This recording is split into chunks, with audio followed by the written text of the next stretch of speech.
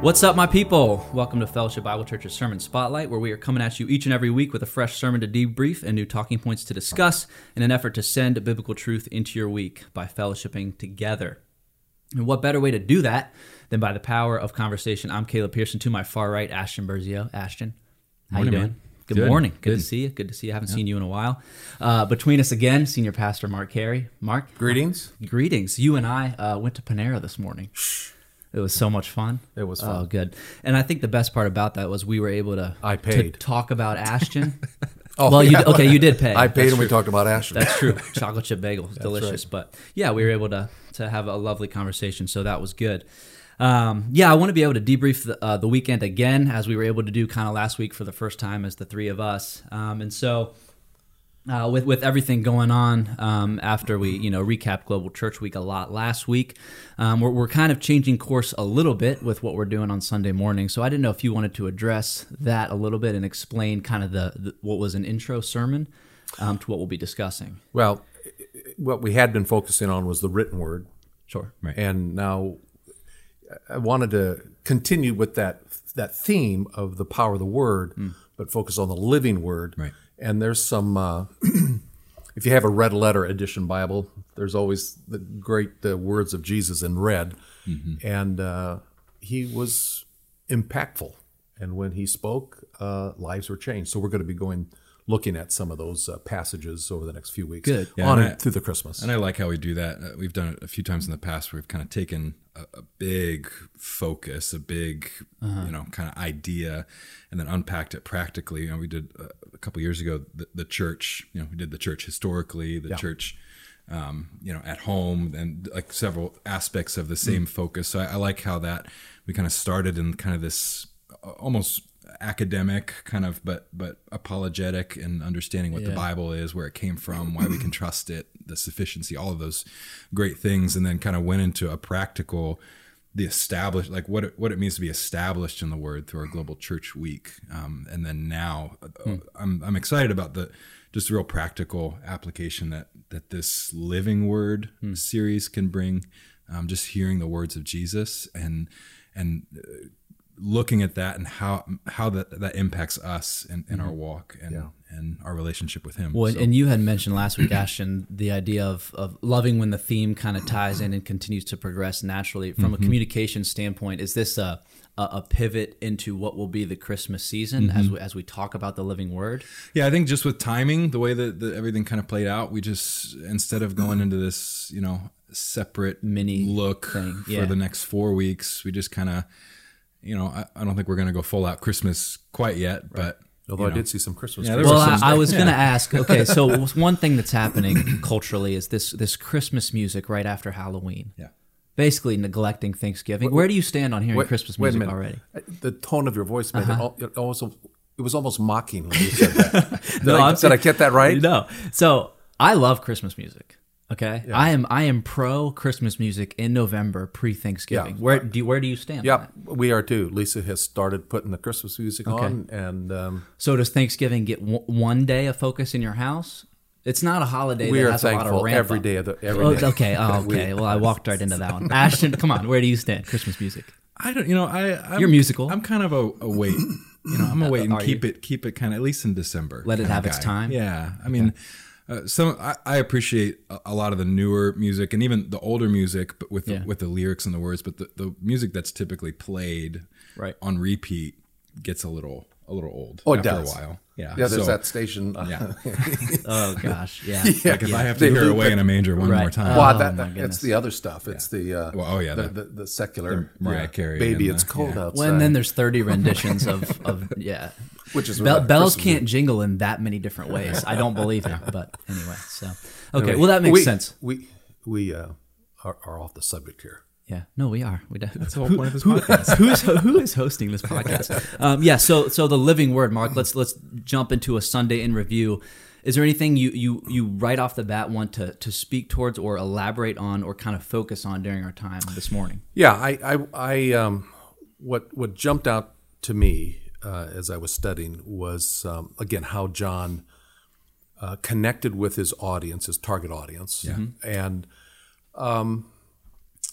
in a shocking way as he grabbed that concept of the Logos, the Word, that came out of that whole Ephesian and that whole cultural, philosophical mindset, Right.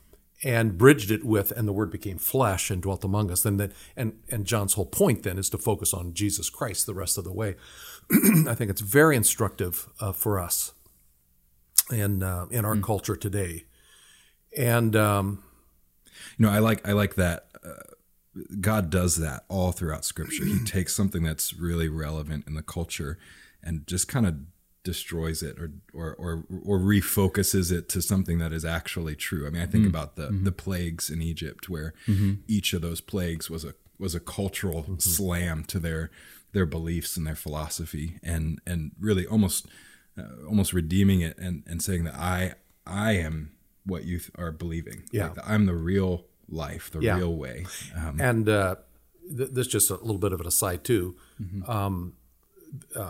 I know Don Den Hartog has done some work on the Gospel of John, because again, one of the target audiences for John was this Jewish elite there in Ephesus. Don has done some good study related to the depth of Old Testament imagery that comes out in John's Gospel, and so sometime we need to get Don to unpack that. Yeah. Bob Leonard, by the way, a year ago, and that's on our website in the media, the Adult Learning Center website. He did the Gospel of John last year for 2 semesters. So that's on our website that people can go to the media and listen to the whole. Yeah, you should just be able to search for John or go into New Testament to find that. Yeah. So, Mark, you had almost an emphasis, say that 5 times fast, at the beginning of the sermon, showing the pictures of the library and all that different stuff, and talking about how the logic and the seeking of the knowledge was made manifest in a surprising way by the personality of Jesus. Well, what is the hope for the modern day application of that, and realizing, okay, how can we take that imagery and personalize it for our church? Well, I think we have to understand a little bit what is our culture like today. Yeah. Okay. And I think everybody would agree, and I did some little research on this as well. Barna research says that our society today is as non-religious as it's ever been, but it's as spiritual as it's probably ever been. So there was his research. 27% of adults in the United States think themselves as spiritual but not religious. So there's an increasing number of what's called nuns, not N-O-N-E-S. N-O-N-E-S. They do not attend a localized church, but they view themselves as spiritual. And if you go to, and I'm not a connoisseur of Hollywood and the movies, maybe like you guys are. I'm assuming you are, but there's certainly a lot of spiritual themes, right? What do you? No, I was thumbs up smiling at Ashton because you were right. You nailed it. When we were in Malawi last year, we talked TV shows and movies all the time. Yeah. Okay. Well, there seems to be an increased. There's a real spiritualized theme in all the. For sure.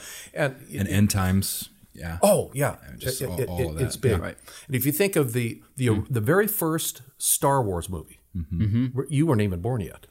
Nope. Yeah. Lisa and I had just been married. I think it was 1977. It was 1977. Okay, trivia. What was the name of that? Star Wars Episode 4: New Hope. Oh, wow. Yeah, well, that's right. You're one of these. That's right. You're one of these. One of these Star Wars. Yeah, I'm sorry. freaks. I mean, was I? I'm right. You're right. Okay. Okay, now here's another one. Another one. I like this. So Obi-Wan Kenobi Yes.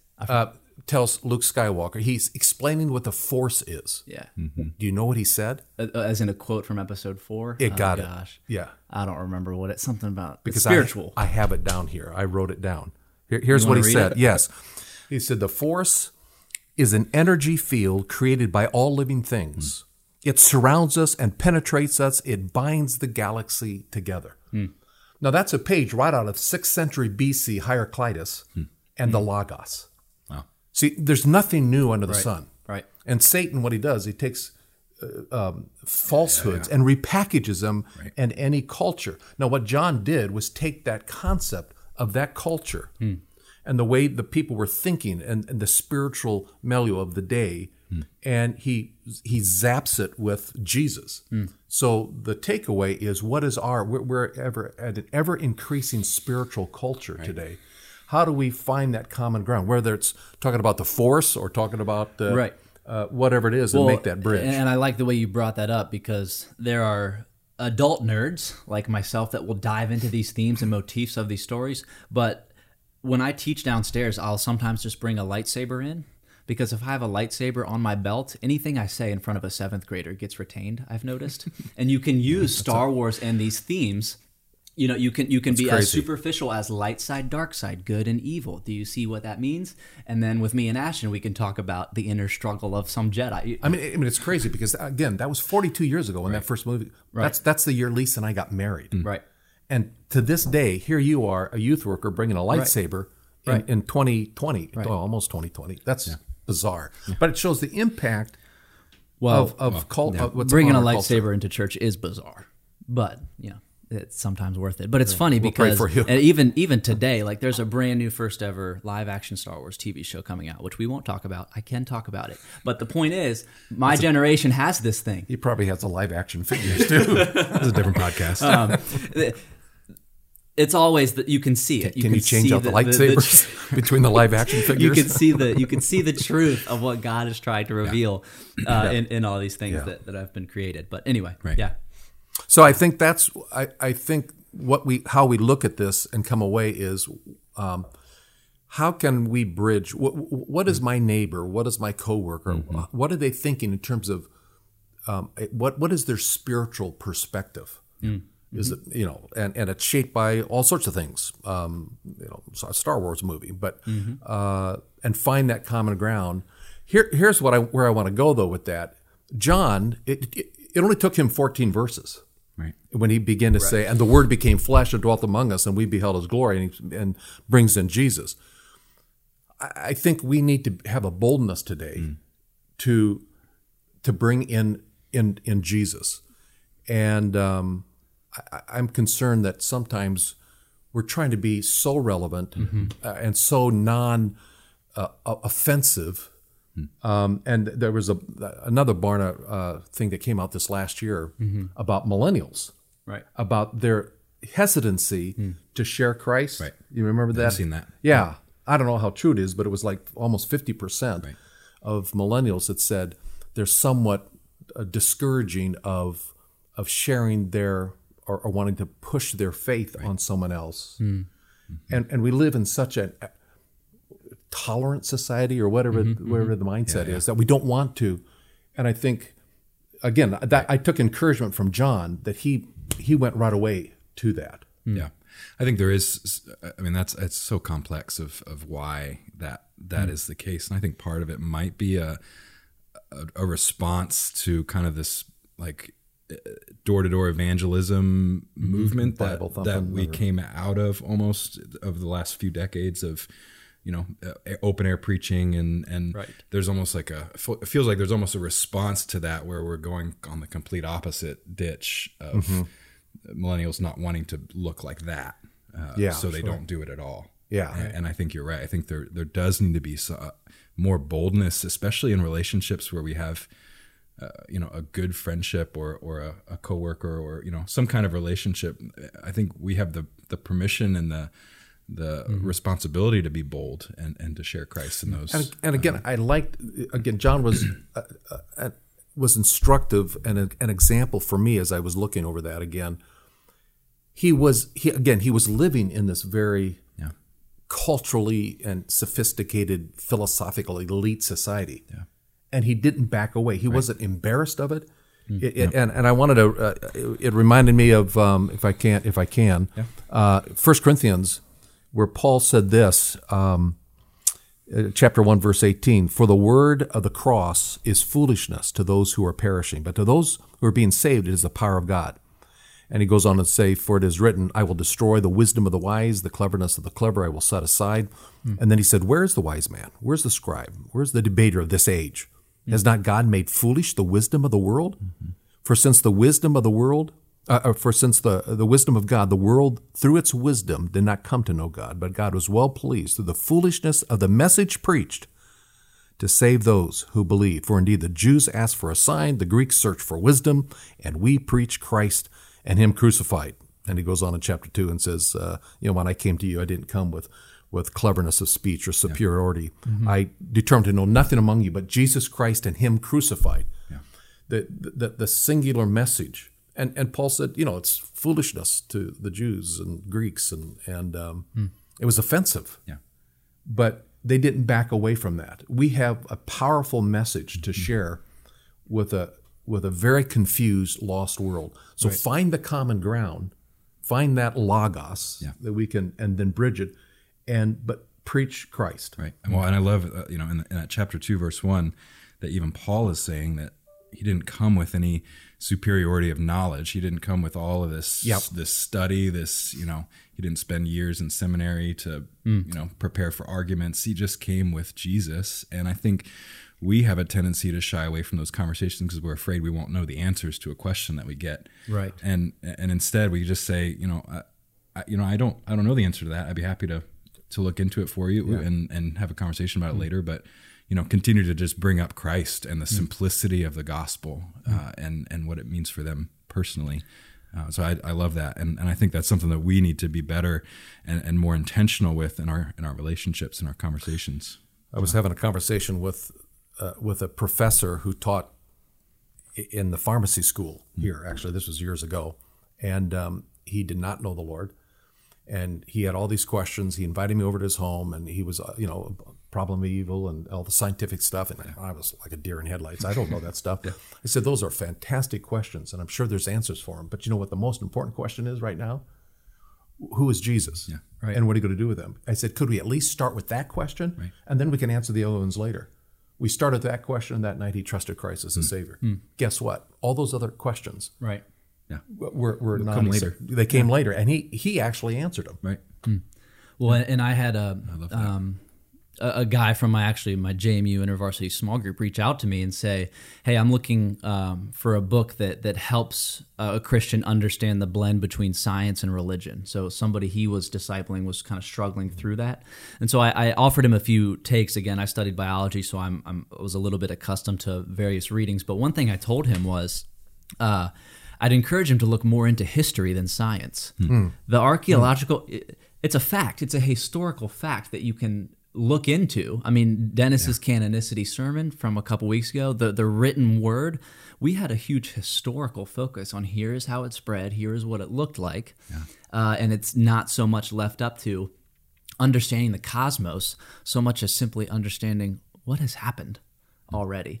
And so that was a heartwarming conversation for me. And so we've kind of already done this a little bit this morning, but I want to go ahead and pivot into a church life response to what we heard this Sunday and what we've talked about today. How do we apply what we've learned and what we've talked about? And so is it fair, Mark, to say that we all need to find our verse 14? We need to find a way to make that presence known and that knowledge and supremacy of God to be known relationally and personally? Well, I think we need to find our voice to be able to express that and not back away from it. Sure. I think the thing that what John was saying there is compared to the logos of your society, that you're a detached force, whatever, some impersonal force. Right. Our God is not a detached God. Sure. He came, and as John would say later in chapter 1, behold the Lamb of God who takes away the sin of the world. I mean, he has come into our world. He has given himself as a sacrifice for our sins. This is the great I am, as John develops that over his gospel. And I write these things so that you will know that he is the Christ, the Son of God, and that by believing you'll have life in his name, because he is real. He's a real person. I think that, again, we have, as believers in Jesus Christ, we have something to offer. And it's a living God, a real God who wrapped himself up in flesh, and he came into our world to love us and die for us. That's the compelling message. We're living in a world, in a society where people are, they may be more spiritual than ever. But what's their spirituality consist of? Some nebulous force, some thought or whatever, last night's pizza, anchovy pizza they ate. I mean, what is it? And we have a living God to present to them. So let's be bold in that. That's for me, that's the takeaway. Yeah, that's good. And in my mind, I think we need to eliminate the misconception that you need to perform to show Jesus to somebody. I mean, if you're a Christian, if you are in Christ and Christ is in you, you are always prepared to be yourself. I think that's true for everyone. But you get in this phase of I need to change myself, or I need to say the right thing, or act like God, or know, instead of being confident that He's a part of you. And informally, the Holy Spirit can do very intentional things. I think Ashton and I continue to talk about how powerful it is when God's revealed just through informal talk. Or a natural conversation with somebody where you bond with them, and because you are in Christ, you are helping bridge that gap. Right. I don't know if you have any other thoughts, Ashton. Yeah, I mean, I think about when I was involved in Cru in college, and Cru is very evangelistic, heavy. We would go and we would go into our student centers and have conversations with people. Right. And some of those were great. Some of those were, people weren't interested. And Emma Beitzel's doing that right now. Yeah, right, right on your old campus. Yep. But what I loved about that was the way that they taught it, and they shared vision for it, was that the results aren't up to us. They're not up to saying the right thing or answering the right questions or being a certain way. That the results are 100% up to the Lord. And we can be used in that situation by Him to help someone understand, and we can even see the scales fall from someone's eyes when God decides to reveal Himself to them. But this has nothing to do with us or our language or our. There's no responsibility on us in as far as the eternal salvation, and that's just, it's really encouraging. It's really freeing when you think about it in that way. That you have to just be there and just be open to the Spirit's leading. Right. I had a friend of mine who would carry a straw in his coat pocket all the time, just a straw. Yeah. Probably a plastic one, but you might have to start doing that again soon. Right? Yeah, all the paper straws out there. and he would pull that straw, and he would always remind himself, but he always tell other people, "This is all I am, a straw." Yeah, it's just kind of hollow inside, but it's simply a tool to deliver the goods, and the goods that we're delivering is our wonderful Savior. Yeah. So let's just be straws out there. Yeah, but let's, as John did, let's communicate Jesus creatively. Right. Yeah. Know the culture, use the things that you are involved in your circles. And, I visited a church in Fairfax a few weeks ago, a friend from college, and something that he said in the sermon was, he was talking about video games and how there's a tendency to think, well, we need to, if you're a gamer, you need to play less video games and you need to get out more and you need to have conversations. But his take on it was video games have become so communal, almost back into this communal with online gaming and conversations and headsets and you build friendships, over long distances. But I know we're, talking about cloud video games, but but using that platform as an opportunity to share the gospel with these guys or women that are playing, and not shying away from that, and obviously we need to be wise with our time, and we need to be considerate of the things that we're consuming and all of those things, but using that platform and that situation. Is that not what it means to be led by the Spirit? Right. I mean, if we're being led by the Spirit, then those balances will be there. Yeah. Right. But it's what Paul said in 1 Corinthians 9 again. I became all things to all men that I might win some. Yep. And Paul wore that hat of a Jew, of a Greek, of a Roman. He was a Hellenistic Jew from Cilicia, but a Roman citizen. And he played those cards whenever he needed to, for the sake of the gospel. He didn't shy away from them. Nope. Didn't try to hide it. Nope. He used it for the gospel. Yeah. And again, the Holy Spirit will direct that and lead it. Right. So we have to just be that willing vessel. Right. And I don't think there's any misunderstanding why John, the concept of love was so important to John. I think he really loved the people. that he was ministering to, and he loved the body of Christ, but he was the one who wrote, God so loved the world that he gave his only begotten Son. So, let's be creatively communicative about our Christ. Yeah. Well, that's good. And then one last thing I would add before Ash and I come your way to see what we can kind of outro here is, a lot of people have asked me or inquired about, the sermon was so great, but how do I apply it? I found no meaningful personal application. And I think that's because that rests on you to figure out, what that is going to look like as far as application versus implementation into your own life. That can become a daily walk. You can ask God and say that prayer. How can I apply this sermon? Will you show me today where I can apply that sermon? Specifically to yourself. God, help that sermon. The reason this podcast exists is so it can release on a Tuesday and give people a buffer and to digest the content and talk together. Continue to do that, because a pastor once a week is not going to give you all the answers. Right. They're going to say, go talk to God about it. Yeah. Let that personal devotional life trump and overcome your corporate church life. Yeah. That's how you're going to see clarity. Yeah. And so I think that's important. Ashton, Follow the Stars coming up. The holiday season is upon us. What can we point people towards before we get out of here? Yeah, it's a really relevant application, really easy application. You made that kind of point on Sunday of getting involved in Follow the Star. Right. Even if somebody is new to the church, or if whatever the situation is, Follow the Star is a really easy way to both invest in our community and get to know people in our church, but also people are coming to hear. They're really coming to hear the gospel. I mean, that whether they know it or not, we're sharing the gospel in a really creative way, something that's relevant to our culture through the Christmas story. And we've been doing it for 10 years, and we've seen thousands of people come through.